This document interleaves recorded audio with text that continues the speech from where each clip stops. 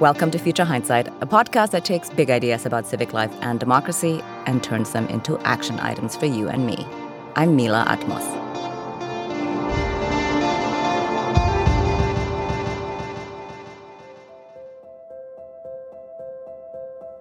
American democracy resides in the states. This sounds obvious, but the battle for state legislatures was a seemingly low priority for national Democrats for a long time. No longer. It appears to finally be dawning on folks that the battle for our democracy has to be fought at the state level, not just by voting for your preferred candidate for president once every 4 years.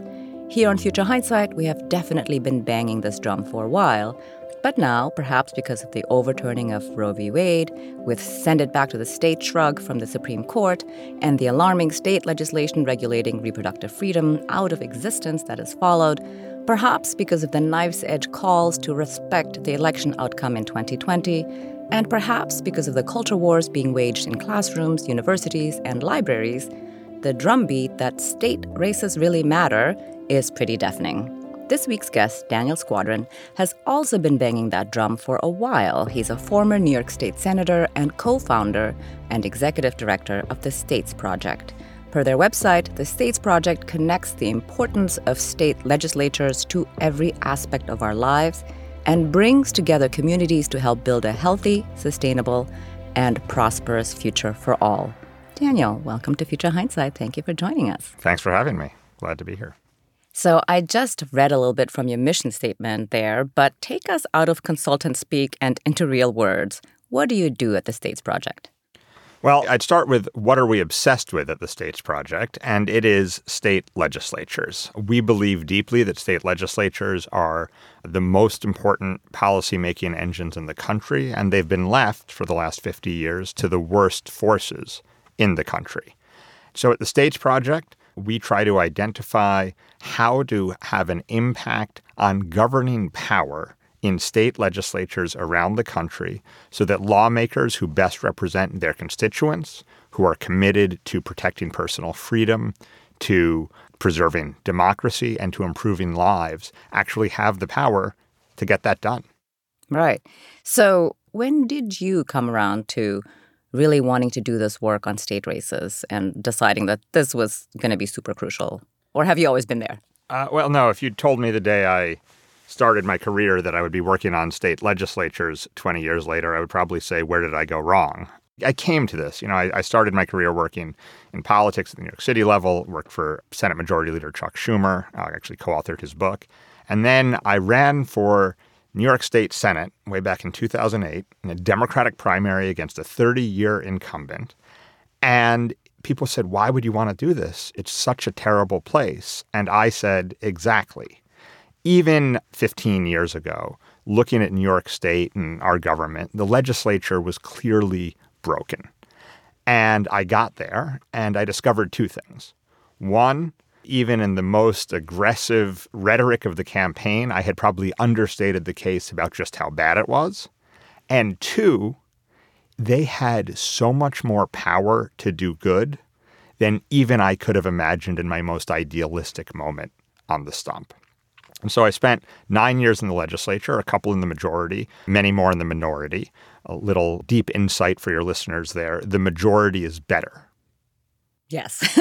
But we'll come back to that because Yes. It's a really important point, because really thinking about not just who's in office, but how much power they have to govern is something that it's really important for people to do, I think, more than sometimes we think about in the public conversation. So in that time, I saw something else. I saw that there was a force providing support and ideas and tools for lawmakers who wanted government not to exist, who wanted corporations to be able to poison air and water and do whatever they wanted, and who believed that religion should govern government. And it was called ALEC, the American Legislative Exchange Council. And for folks like me and a bunch of my colleagues who really wanted to push forward policies along the lines of what I talked about before, there was no support. In fact, not only no support, but for being honest, National Democratic Party and national progressive activists didn't seem to care a whole heck of a lot what was going on. In fact, for some of those years, we had a Democratic numeric majority, but a few Democrats went over to the Republicans and gave them the governing majority, and no one cared. So after the 2016 election, I saw that this wasn't an issue that I could fix as a single state lawmaker representing a great district here in New York City. It was really a structural problem. And so many people, like many of your listeners, were desperate to get involved and do something.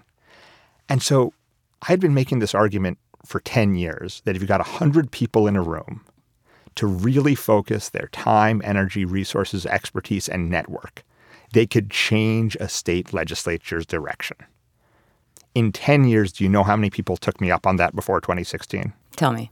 0. I probably said it 150 times. I whiffed 150 times. Right. But then after the 2016 election, with people so focused on this, suddenly people started taking me up on it. I went to an event in my district and made the same speech I'd made 150 times. And a couple of authors of young adult novels came up to me after and said, "We'll do this." I said, yeah, I'm sure you will. And then lo and behold, They did it. They did it. And it was incredibly powerful to see. And then some other constituents. So I got very excited about this. I met through the course of that year Adam Pritzker, who himself was looking to really engage in politics in a way that was different and innovative. And we got together, and I left office in August of 2017 to start this, basically based on the idea that because we were in a moment when people were actually willing to focus on this and get involved, because state legislatures were so important, because Democrats and progressives had done so little, this was a moment that we could change that. And that was the idea. I love it. Well, I remember when people were trying to unseat these IDC reps, the Democrats were caucusing with Republicans in the state of New York. There was a lot of talk about, among women especially, about how much power they had to change, for example, reproductive rights in New York State. And there was so much energy there in a way that I had not seen before. It was the kind of thing where, as an adult in New York, to your point, people weren't paying attention. And I didn't even know. I was like, oh, who are these people and what are they doing and why are they doing that? So one thing I want to know here for the listener, what do you wish more folks understood about running and winning state races? What's different about them? Well, I'd say two things, and one is the one we've been talking about. They are so important. Think of any issue you care about, any reason you would be listening to this show. Unless it's foreign policy, over the last decade, state legislatures have made more progress or done more damage on that issue than Congress. Guaranteed. And, you can email us if you disagree. No, we agree. The second is tiny levels of new engagement make a seismic difference. In state legislative races, people are not observers to the outcome. Just this past November, we had historic wins in state legislatures, historic partially because generally Democrats have underperformed at that level. It looks like we overperformed. But the entire chamber in both houses in Michigan, in the Minnesota Senate, in the Pennsylvania House, flipped literally a couple of hundred votes in each of those cases, and the majority wouldn't have flipped. Tiny numbers of votes make a huge difference. The candidate themselves meeting voters can make a huge difference because they can meet a much higher percentage of all the voters. And a really small amount of money compared to national politics can change whether a campaign exists or is basically silent. Well, you mentioned just now about the majorities in Michigan, and I think also Minnesota, right, also became a trifecta. Tell us about governing from the majority, because you mentioned that earlier, and I feel like this is a good time to talk about why that matters. Well, let's look at what's happened even just as the sessions get started. It's a 2-year session. New majorities always, like new executives, always need a little time to get their sea legs. In Minnesota, we've already seen them protect abortion and reproductive rights, enact a climate action plan. with the goal of requiring utilities to be powered by clean energy by 2040, one of the best in the country. In Michigan, they've expanded the earned income tax credit for working families who need the cash. They've cut taxes for retirees as well. And they funded apprenticeship programs so that there are more paths to folks being able to earn a living and take care of their family coming out of high school or as they're shifting careers. And that's just in the first couple of weeks. Now, let's ask, well, is that because there's a couple of individually inspiring elected officials in there who convinced everyone with an amazing Aaron Sorkin-esque speech on the floor of the chamber? No. There are some really inspiring elected officials in every one of those chambers and around the country. But if they're in the minority, they are observers to the legislative process with an all-access pass. They need to be in the majority in order to govern. And that's the thing that we need to focus on a whole lot more than we do. Right. So what states do you work in? Well, as Americans, I think we should all be thinking about all 50 states. The people of all 50 states are our neighbors. They are part of this experiment with us. They are part of the American promise, and they are part of reaching it where we've come up short in the past. So the first thing that it's really important is that we do not think, well, the federal government's about everyone, but states are just about me or just about an issue that happens to be in the headlines today. Now, when you're talking about helping people get off the sidelines and no longer tear out their hair because they are so frustrated but don't feel like they can do anything, part of our job is to identify those places where regular people getting involved could make the difference. So in 2022, it was about a dozen places. In Pennsylvania, the States Project and our network of supporters, including our giving circles, who are exactly these types of folks I'm talking about, contributed 80 times more than the next biggest giver. And the Pennsylvania House flipped when, frankly, even we thought it was wildly unlikely.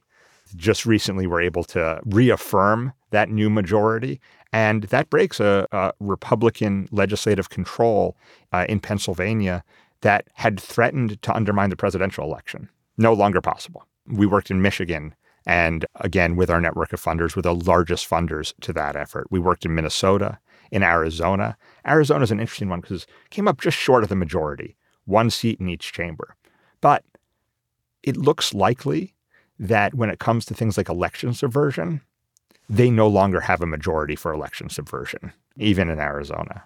Worked in, and there's a lot of other states that often get left off the national conversation. And I think it's really important to mention them here and for folks to think about them. Maine, which it was a trifecta newly after 2018 in our first year of operation and has such a long laundry list of things they've gotten done. I'm not sure we've got time for it, but it is an exciting one.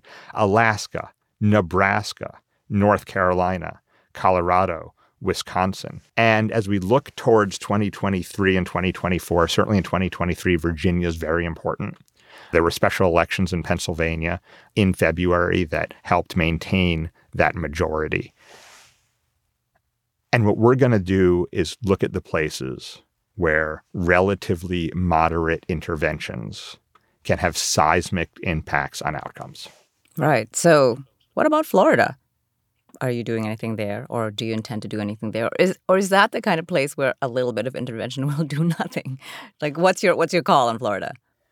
It's interesting. I'd love to ask you why you're asking the question. Well, because everything that's going on in Florida right now between the AP African American Studies course actually changing the curriculum because Governor DeSantis bullied them into it because he's asking teenage girls to submit their menstrual cycles because books are literally being wrapped up in schools, because the Don't Say Gay bill, et cetera, that people are just like, when you read the headlines, like, oh my God, what's happening over there? And then, though, at the same time, they have a really progressive state rep in a person like Anna Eskamani. So it's like, how do those two things work? And is there actually room to have a legislature that would be majority Democratic? So the States Project did work in Florida in 2020. The results were not great. I'd say a couple of things about it. One, over time, there are real shifts in these places. And so that's why we always take a 50-state look in general. There's always something you can do to help build.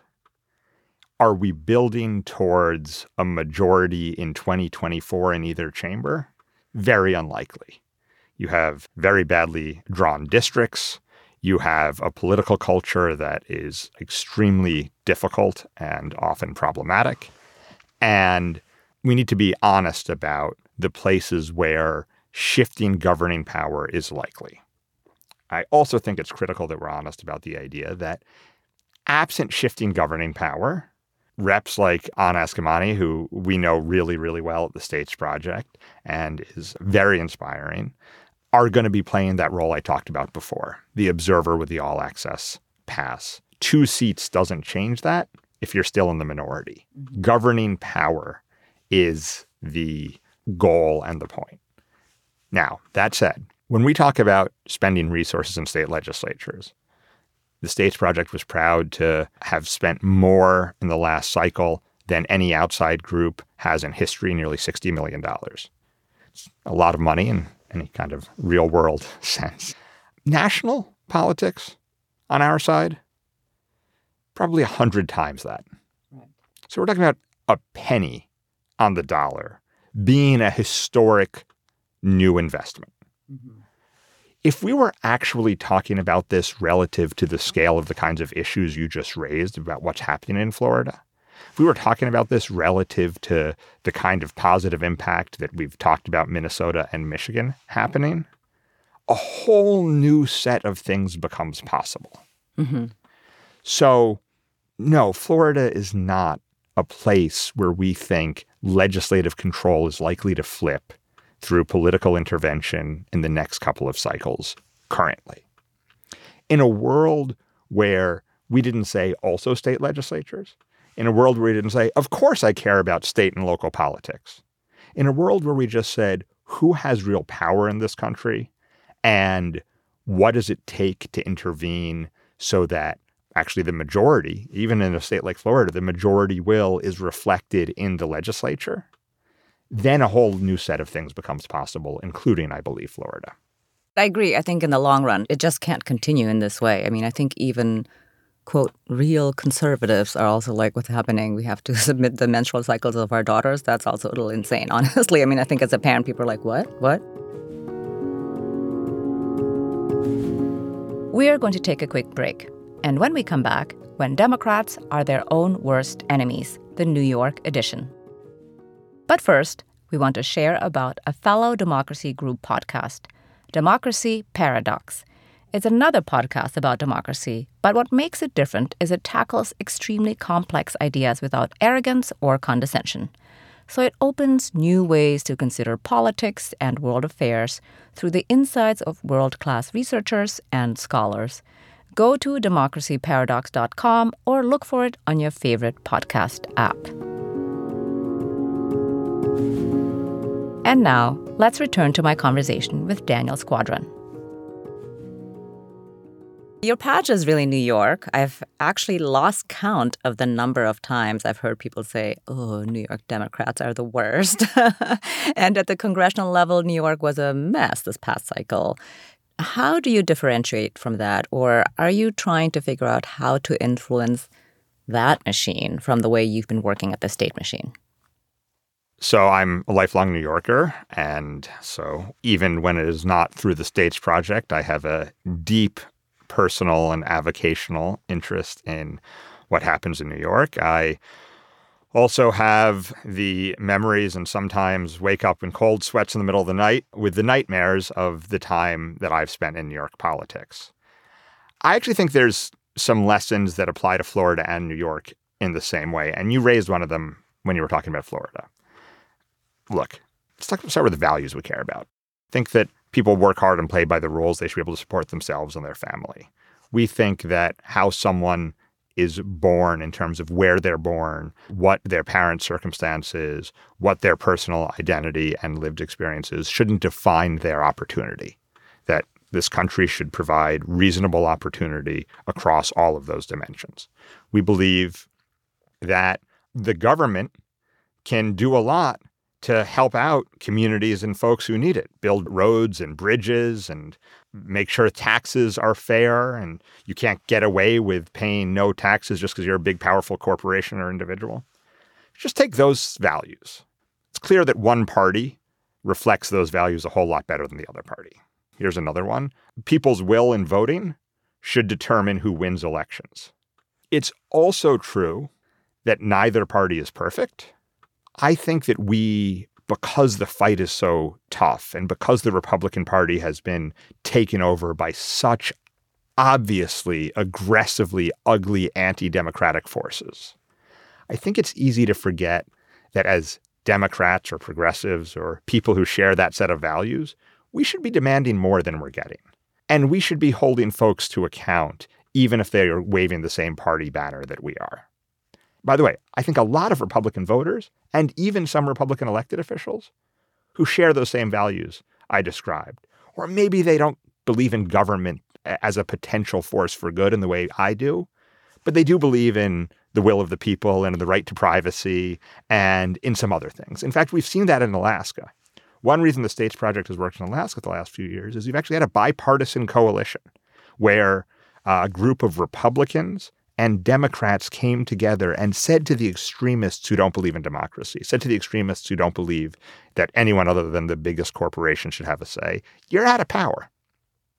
And there's something there to take as a lesson in a place like Florida. At what point are Republican elected officials going to actually start meeting their voters where they are and say that these kinds of incursions into people's most private lives, the things that government should protect individuals from having laws about, when are they going to stand up and say that's more important than party? Or in a state like New York, how can we not act because it's basically a one-party state in terms of who's in power right now, not like a monopoly, but like a real marketplace of ideas and ideologies that sort of pushes for the best ones to come up? That's a bigger challenge in a lot of ways, but that's sometimes the way that I think about it, whether in a state that's trending red like Florida or in a state that hopefully stays blue like New York, but could certainly do a whole lot better than it is. Yeah, I like that, what you're saying there about how just because we are, quote, all Democrats, we aren't, of course, but, that we should be demanding more and demand better governance, actually delivering for the people in the way that you described earlier in places like Michigan and Minnesota. So speaking of extremists, the Supreme Court heard a pretty worrying case this term, Moore v. Harper, which is based in this independent state legislature theory. I saw your op-ed in Newsweek soon after the case was argued. Can you talk about what worries you about that case and what everyday people should maybe keep in mind about it? So we're here in heated agreement about the importance of state legislatures. And we haven't even talked about one of the powers of state legislatures that the Supreme Court might create that would blow people's minds, even who already get this, even who already understand that, as you say, Dobbs was the Supreme Court shrugging its shoulders and saying, go to the states and these other things. Moore v. Harper is a case that is undergirded by something called the independent state legislature doctrine or theory.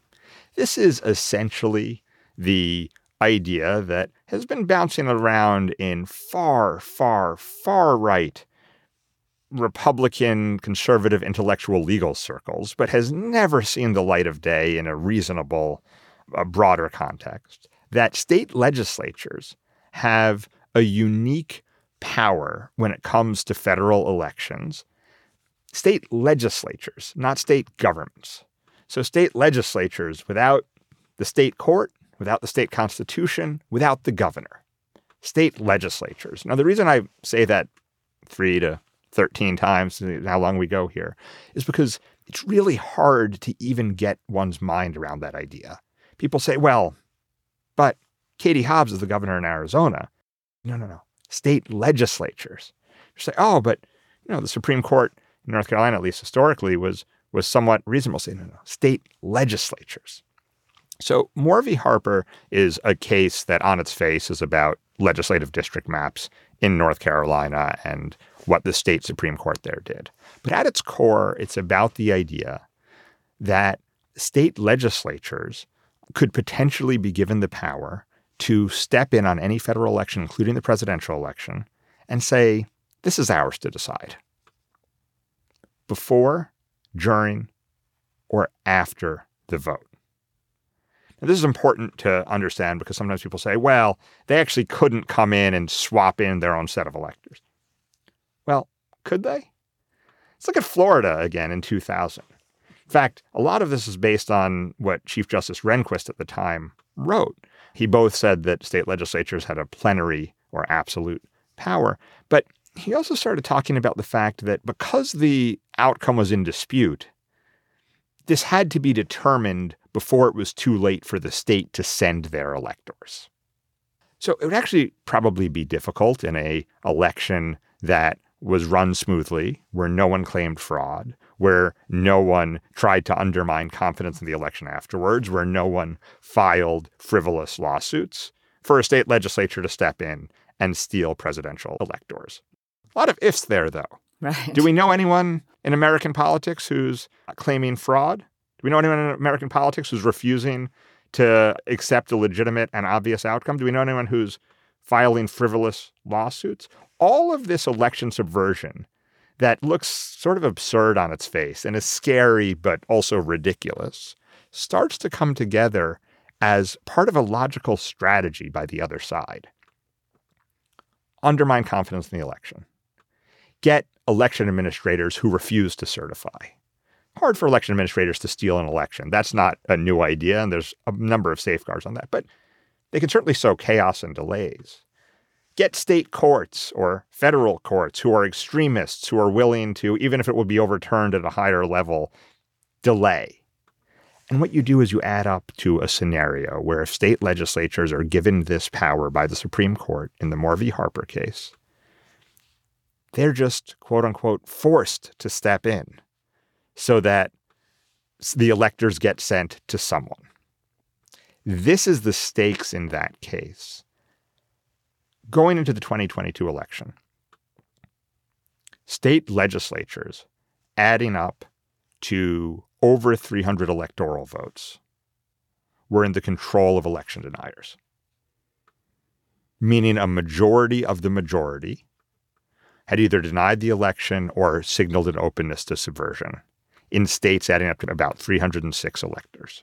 Because of the flips in Michigan, Minnesota, and Pennsylvania, and because the fact that hopefully in Arizona, some Republican, we would only need one in either chamber, will stand up for democracy, there are now states adding up to fewer than 270 electoral votes that are controlled by election deniers. That's game-changing. Because if the Supreme Court decides that the independent state legislature doctrine is a real thing in Moore v. Harper or in the future, then it's no longer about whether you can win the vote in enough states to get to 270 electors. It's about whether state legislatures in enough states to get to 270 electors are willing to let it happen. That's a very scary reality. Yeah. So we have to remain vigilant in all states at all times, basically, from now on, because who knows how the Supreme Court will decide. So let's do something slightly more hopeful. Talk to us about the successes and maybe also the surprises of the 2022 elections. Look, this conversation and the fact that you and your listeners are already so interested in state legislatures is an enormous success. And that's a success that goes much more broadly than the States Project. But for someone like me who feels like I've been screaming into a cave for many years about state legislatures, to have others so interested and so excited at the scale that we now do is game-changing. That's the first. And it's really important that it's maintained. The second is the electoral outcome in state legislatures in 2022 is almost impossible to overstate. 2022 was a better overall electoral outcome than a lot of folks had expected. We still lost Congress. Yeah, we did. And there's still all these election deniers. Absolutely. In state legislatures, we outperformed not just expectations on the morning of November 8th, but we outperformed the deep 50-year history of right-wing investment in state legislative power leading to overperformance, leading to holding the line in a year like that, and then sweeping everything away in a year like 2010. And so the second thing is it actually shows that it's possible. We had a theory, if I'm being honest, I wasn't 100% sure it would work. And our theory was you get a lot more people involved and engaged and organizing their communities and raising money through the giving circles. You go to candidates and caucuses in the states and you say, look, we want you to run good campaigns. We want your candidates knocking on doors. If you're doing ads, we want you to test them so it's not just some arrogant consultant's view of right and wrong. It's actually about the voters' reaction. It actually turns out that that makes a real difference on outcomes. That's very exciting because, we sometimes have a phrase that if we do our job really well, we can have an impact on the margins, maybe. Mm-hmm. And I think a lot of people feel that way too, right? They get involved because it's the right thing to do to get involved. They don't really have an expectation that their involvement will change outcomes. It's a sort of a depressing cynicism that I think has seeped in for all of us, right? I need to stay knowledgeable, people say, but I'm not going to fix things. Well, in state legislatures, the results of 2022 show you can fix things. Now, look, probably not a presidential election. I mean, for all the billionaires listening, first of all, give me a call. Secondly, maybe. But the lesson here is groups of people getting together. By the way, 90% of our Giving Circle leaders are women, gathering 25 of their friends who gather another 5 or 4 friends each can become the most important force to change the power outcome. Not just elect someone who excites them, but change the power outcome in these places. That's A, how democracy should work, and B, if I'm being honest, best case scenario of what I hoped was true and 2022 showed us is. That's amazing. So, well, as is the way of American politics, we stagger out of one election cycle right into another one. What do you anticipate for 2024? What's on the docket in the near term? I note this is not the "what are you hopeful about" question, so I will not dig too deep for that. I'll give you the worried version. Okay. So a few things. One, anyone who thinks that the crisis that was unmasked by the Trump years has been solved is totally misreading 2022. We talk a lot about the fact that there does seem to be that there's a 51, 52% majority for our side at the ballot box. And yet they have so much power. They control Congress. They control the Supreme Court. They've controlled all these state legislatures historically. That's a problem of democracy. There's a second problem, too. Look at the vision that we have, talked about earlier. Look at the vision they have. We are only getting 52% of the ballot box. That's a crisis of its own.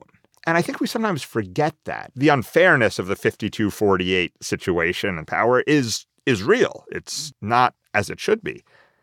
But a 52-48 reality, when you look at these visions, is in some ways more worrying. So as I look ahead to 2024, one of my worries is that we don't continue to understand that fact. We need to do a much better job of having a vision that really connects across the country, that really connects in different regions, different economic levels and education levels.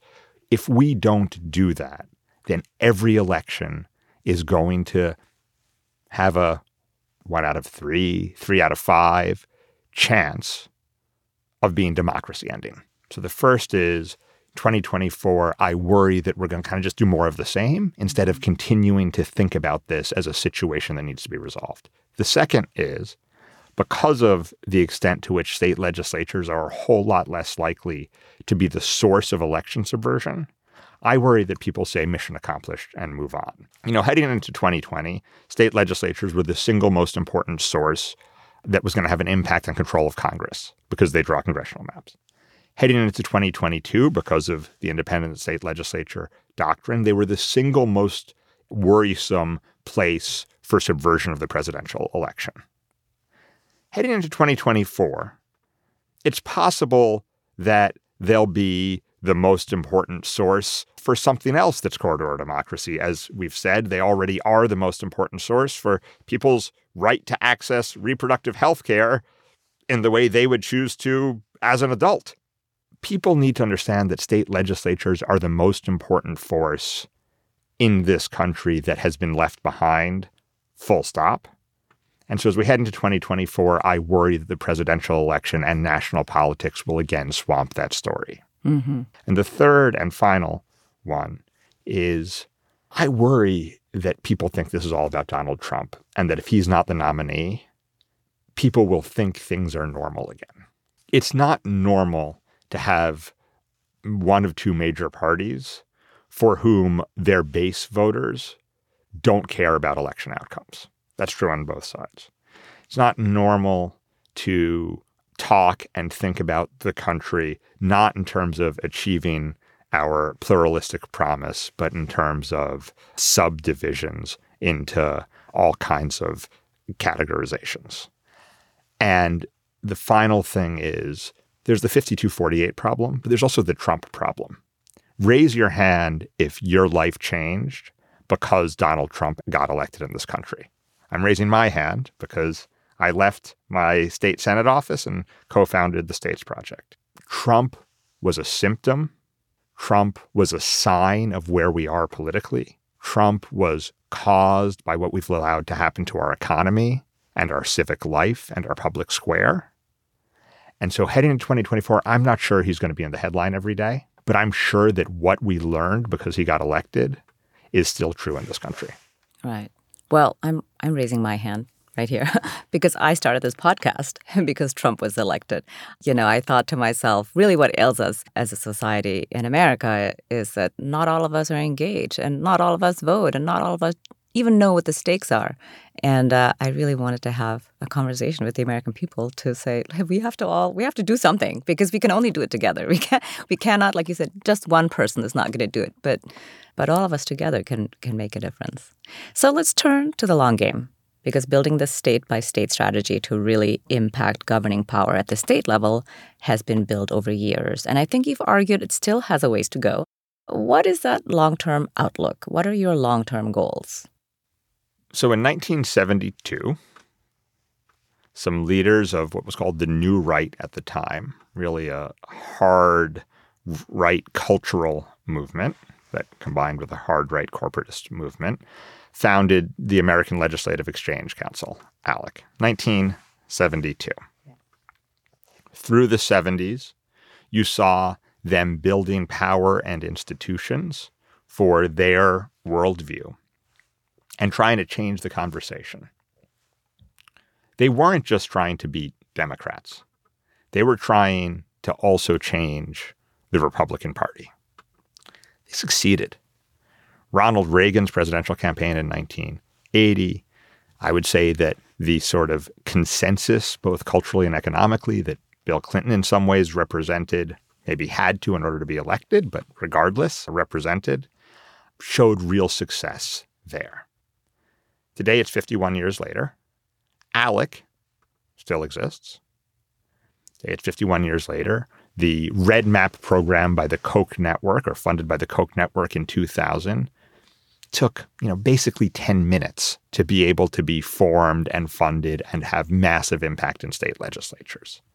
They have an institutional focus on states and state power and state legislatures. They have it partially because there's actually this conversation within the Republican Party going on, and they're using states for that conversation since so many national figures get focused inside the Beltway. And they're having it because for a lot of them, there's a literal financial return on investment. A lot of the Koch network is industries regulated by states. Now, no one's marching in Phoenix or Denver or any of these other capitals about, mineral extraction rules.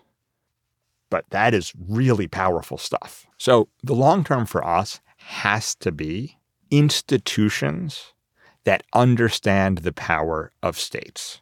Because when you look at grassroots power, when you look at engagement, it does a whole heck of a lot more if the headline is state power, real power in states. And by the way, it goes even farther when it's state legislative power. Governor's races are hard, super hard. Yes, we've seen that. Congressional races in states are wildly expensive, like wildly expensive. So I think we need institutions that understand and think about power in states. And the reason it's going to be hard is it has to be built on a set of principles and goals that don't have the kind of self-interest that we've seen on the right. It has to be about a worldview and a vision for the country, and folks have to do it.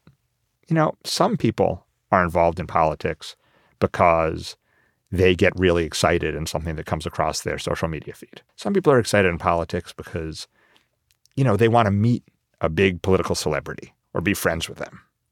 Some people are involved in politics because they have some interest professionally, and politics or government can have an impact on it.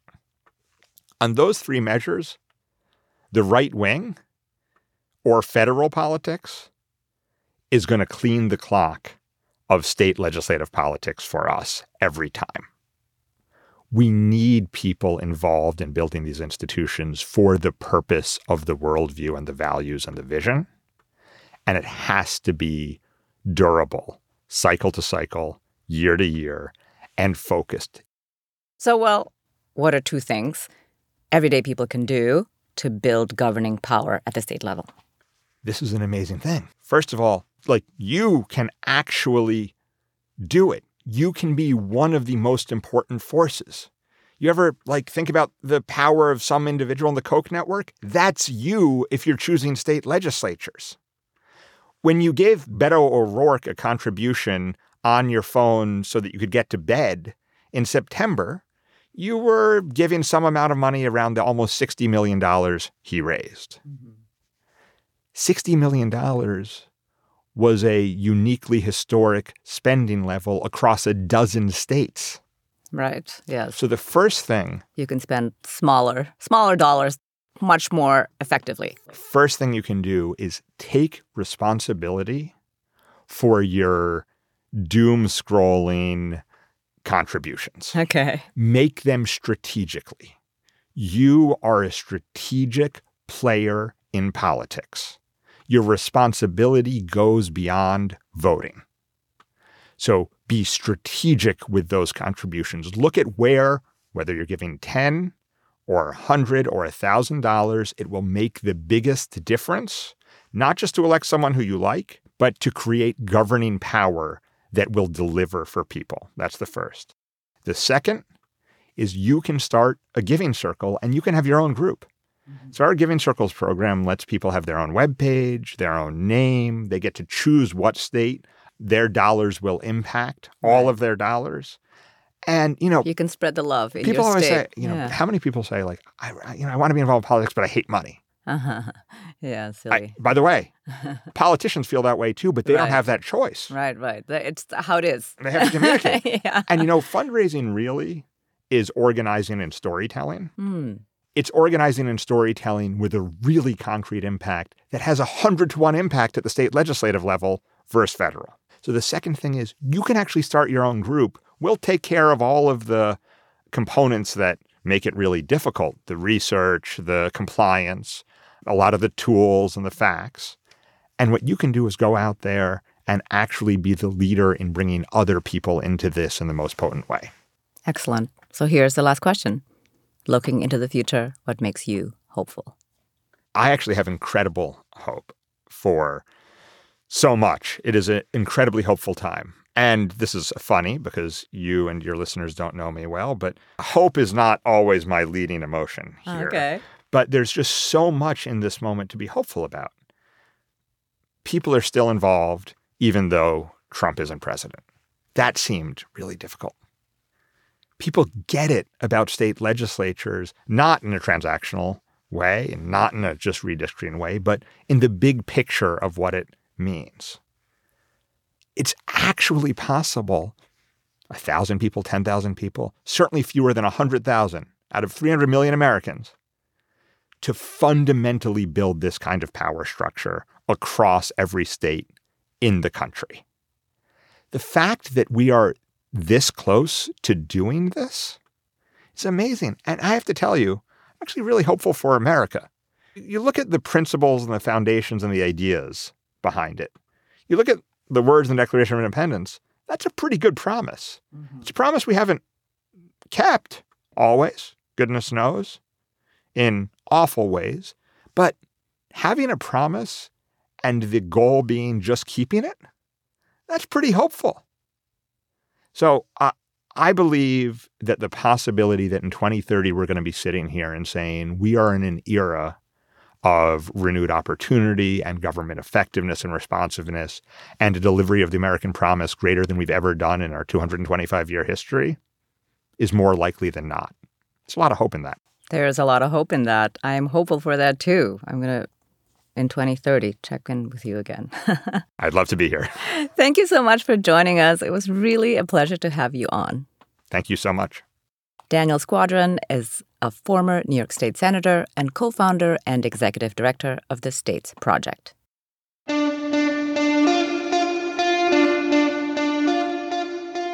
Next week on Future Hindsight, we're joined by Jennifer Berkshire and Jack Schneider, co-hosts of the Have You Heard Education podcast and co-authors of A Wolf at the Schoolhouse Door, The Dismantling of Public Education and the Future of School.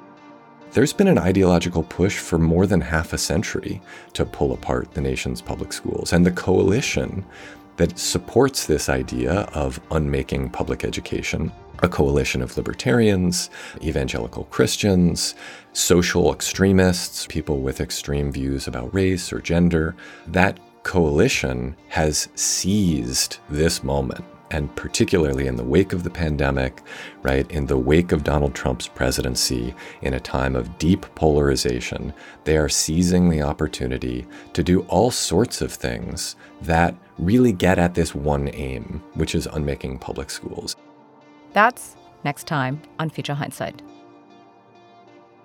Have you checked us out on Instagram yet? We've got a bunch more tips to help you build your civic action toolkit. Follow us on Instagram at Future Hindsight Pod to get special updates, episode clips, and everything in between. This episode was produced by Zach Travis and Sarah Birmingham. Until next time, stay engaged.